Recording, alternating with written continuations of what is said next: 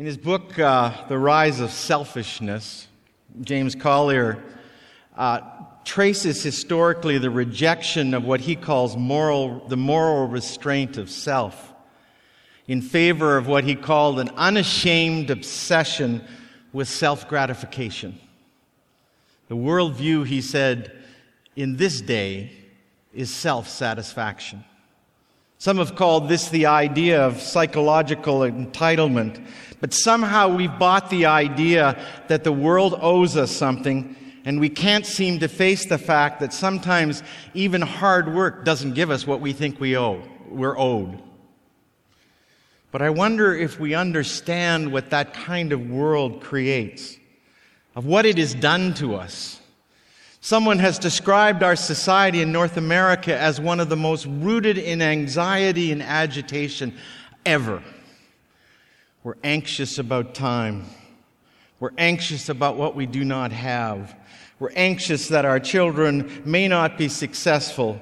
Usually that's defined by your parents' views of what definitions of successful are. We're anxious about future. We're anxious about relationships. I still remember the day that my daughter, a junior high girl at that particular time, which I think is purgatory. I mean, for you who have been junior high girls, you'll understand this. I mean, this dreadful time for her of one friend being her best friend that day and then all of a sudden her worst enemy the next. And I walked into the room and all of her clothes were on the bed. She was going to a party that night and she couldn't decide what to wear. And it wasn't just about being beautiful. It was about all the anxiety about not being beautiful enough. Just to finish the story, I kept telling her how beautiful she was and she looks good in all of those things, which just got her crying more. And finally Carla came in and said, "Get out." And I got out, and somehow she solved it. Combined with this kind of anxiety, what Ramos, the author of the book that was advertised in this short video clip, calls living in the age of the unthinkable is this relentless pace of change and the inadequacy of solutions that seem to create within us a sense of powerlessness as this kind of thing just rolls over top of us. And sometimes just a feeling that everything is chaos. My son-in-law today sits on the drill ship. It turned out that Stacy was beautiful enough and she got married. My son-in-law sits on a drill ship off the coast of the Canary Islands. He's a chief electrician who for years has made a healthy income almost from the age of 19. But now he finds himself in the realities of an oil industry facing a below $30 a barrel oil, which was once over $100 a barrel just 16 months ago. Will he have a job? Will his ship, which is the promise, will his drill ship be the only ship that gets a contract for this year? A graduate from Tyndale University College tells me that he's facing the uncertain job market, and he wonders if the best job that he can find is as a barista at Starbucks. The stock market in China closes early, 3 days in a row, and all of the other markets which are tied to this Chinese economy go into a tailspin. A group of presidents last week, Christian universities in North America, come together and discuss the changing academic environment and a government that will not invest in higher education and a model that is desperate for change. Bombs go off in Paris, in Beirut, the places I've been. And teachers and students are killed in La Loche. And within a poverty cycle, this relentless cycle of poverty that is created for those people in La Loche, a world of individuals trapped in its grip, a sense of despair. and other victims are a result. A white supremacy group emerges on a Christian campus in the U.S., and you just have to turn on the news to realize how politics appears so polarized. Christian faith becomes more and more marginalized in a society that is hell-bent on re-engineering itself through identity, sexual preference, and self-fulfillment. And it's what it does to us that is so destructive. It's so paralyzing. It's so insidiously evil. Years ago, I read a story from one of Chuck Swindoll's books. Some of you may not even know who Chuck Swindoll is. But he told the story of a bird named Chippy. It captures what we feel. It's a funny story. It's a bit shallow. But it captures what I feel certainly, and maybe what you do as well. And this is what he wrote. Chippy the parakeet never saw it coming. One second he was peacefully perched in his cage singing, and the next he was sucked in, washed up, and blown over. His problem began when his owner decided to clean his cage with a vacuum. She stuck the nozzle in to suck up the seeds and the feathers at the bottom of the cage, and then the phone rang, and instinctively she turned to reach the phone to pick it up, and she barely said hello when all she heard was Chippy had got sucked in. The owner gasped. She dropped the phone, she snapped off the vacuum, she unzipped the bag, and there was Chippy alive, but stunned, and covered with a heavy black dust.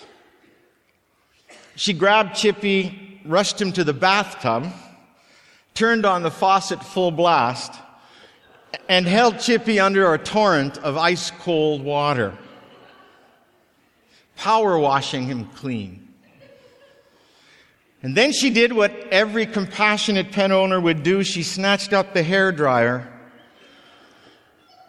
and the blasted, wet, shivering little bird got dried off. Swindoll closes the story with these words. Chippy doesn't sing much anymore.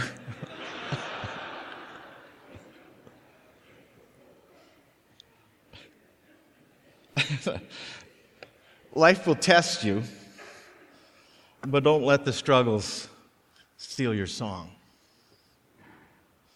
I realize it's a silly story, and it may even trivialize some of what you feel in whatever circumstances you are facing.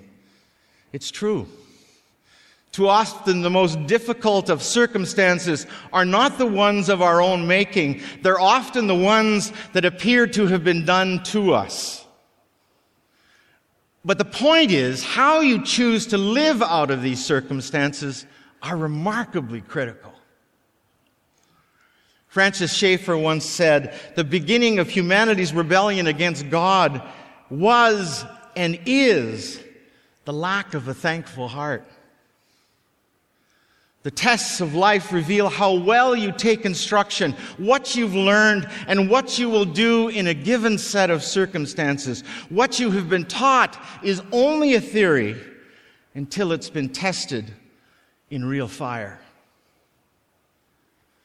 To all of us caught in this relentless anxiety, this petulant anger about the circumstances around us that we have no control over, to us who are angry about the obstacles we face, look at Philippians chapter 4.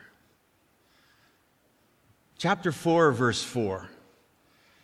It just might make you really mad. Rejoice in the Lord always. And again, I say, rejoice. Yeah, but you don't understand our circumstances. Got a fly around here. You don't understand our circumstances. You don't understand what unique conditions I'm facing. Surely not now. I mean, rejoice. And again, I say, rejoice. I think this is one of the passages, probably one of the most passages that we gloss over. You know, like the movie Dead Poets Society. If you don't like it, you just rip it out, or you at least ignore it, and you get on to the stuff that you can fulfill. Later on, Paul will say this. I quoted this at the commencement chapel. Whatever is true, whatever is noble, whatever is right, whatever is pure, whatever is lovely, whatever is admirable, if anything is excellent or praiseworthy, think about these things. Don't you hate Paul? I mean, in these short verses, he's called you to a higher way of living. A road, if you want, less traveled. One that is not just in your head and in your heart, but wrapped up in the actions that we take with each other, framed in our behaviors. It's interesting. The word think in the Greek means to carefully be thoughtful. It's like saying, make these thoughts habits of your heart and of your life and put them into practice. Just before those words, Paul had written this wonderful phrase in verse 5. Look at it in the end in verse 5. The Lord is at hand. My translation said, the Lord is near. And then he goes on. Have no anxiety about anything, but in everything by prayer and supplication, with thanksgiving, let your requests be known to God. And the peace that passes all understanding will keep your hearts and your minds in Christ Jesus. It's like he's saying, get a perspective. Root yourself in God. John Piper writes in Desiring God, proud people don't say thanks. Gratitude is the echo of grace reverberating through the hollows of the human heart, but proud people don't think they need grace. Self-absorbed people don't say thanks. Tight-lipped, he says, they take the diamond of God's glory, they enter the pawn shop of pride, and they hawk it for the broken marble of self-reliance. And then they take this little idol home, and they set it up on the mantle of their mind, and they bow down 100 times in 100 different ways every day. Although we knew God, we did not glorify him as God or give thanks to him, but became futile in our thinking, claiming to be wise, one of the writers in the Old Testament says. Proud people, self-delusion people don't say thanks. It's often said that for Christians, salvation is all about grace, and obedience is all about gratitude. You see, gratitude is a sign of spiritual maturity, and it shows in the way people live their lives in spite of the circumstances that they face. Carla and I were in Cuba with some friends a few weeks ago. One of those friends is a Rwandan Canadian. She's a professor of social work at the University of Manitoba. I wish you could meet her. One day she may come to speak here. She's a remarkable woman of hope and of grace and of gratitude. Regine is her name, and she is a survivor of the genocide perpetrated on Tutsi Rwandans in the early 90s. She was a university student at the time. I mean, even to get to the university was a miracle for her in a system that worked against her as a Tutsi and worked against her as a woman. But she got to that university. At the university in Kigali, all of a sudden, the genocide broke out. She was on the list to be killed, it turned out. There was a list. And as an intellectual Tutsi, they wanted to open up her skull and look at her Tutsi brain to understand it. She was on the list. And she survived only by hiding in the bush. This proud, young woman, self-reliant, courageous, and determined. Sorry, I thought I'd get through one sermon where I wouldn't cry. And determined, humiliatingly ankle-deep in mud for a number of weeks, listened to the killing that was going on around her, wondering if she would be next. Her story is amazing. She shared some of it with the UN this year. She was invited to come to speak to the United Nations on the 20th anniversary of the genocide. And if you want to check it out and what she said, you can go to their website. I found myself on the beach gazing at her one afternoon and pondering how circumstances, the horror of her life, somehow didn't overcome her. How did she remain so determined? How did she remain so grace-filled and able to laugh? How did she remain so open and listen to others? How did she remain so open that she could fall in love with my friend? Come to Canada, work on a master's degree and a PhD, all focused on trauma, and all doing it in a third language, and ultimately gaining an academic post at one of Canada's largest universities. It begins somewhere.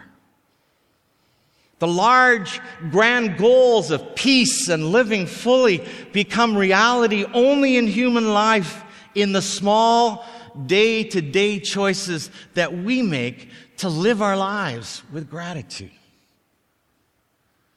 If you knew Regine, you would know that that is true, because that's how she lives.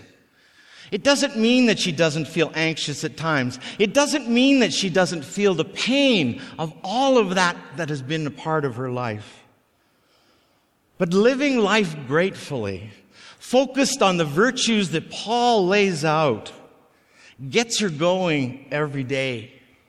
And it holds her true to the God that she placed her trust in when she was hiding in the bush. She knew in every fiber of her being during that time that the Lord was near. And after, she was grateful and chose not to live in the pain, but instead to live differently. That day on the beach, as she laughed at some joke or something stupid that Gordon and I were doing, I realized gratitude is a sign of spiritual maturity. Amen. Let's pray.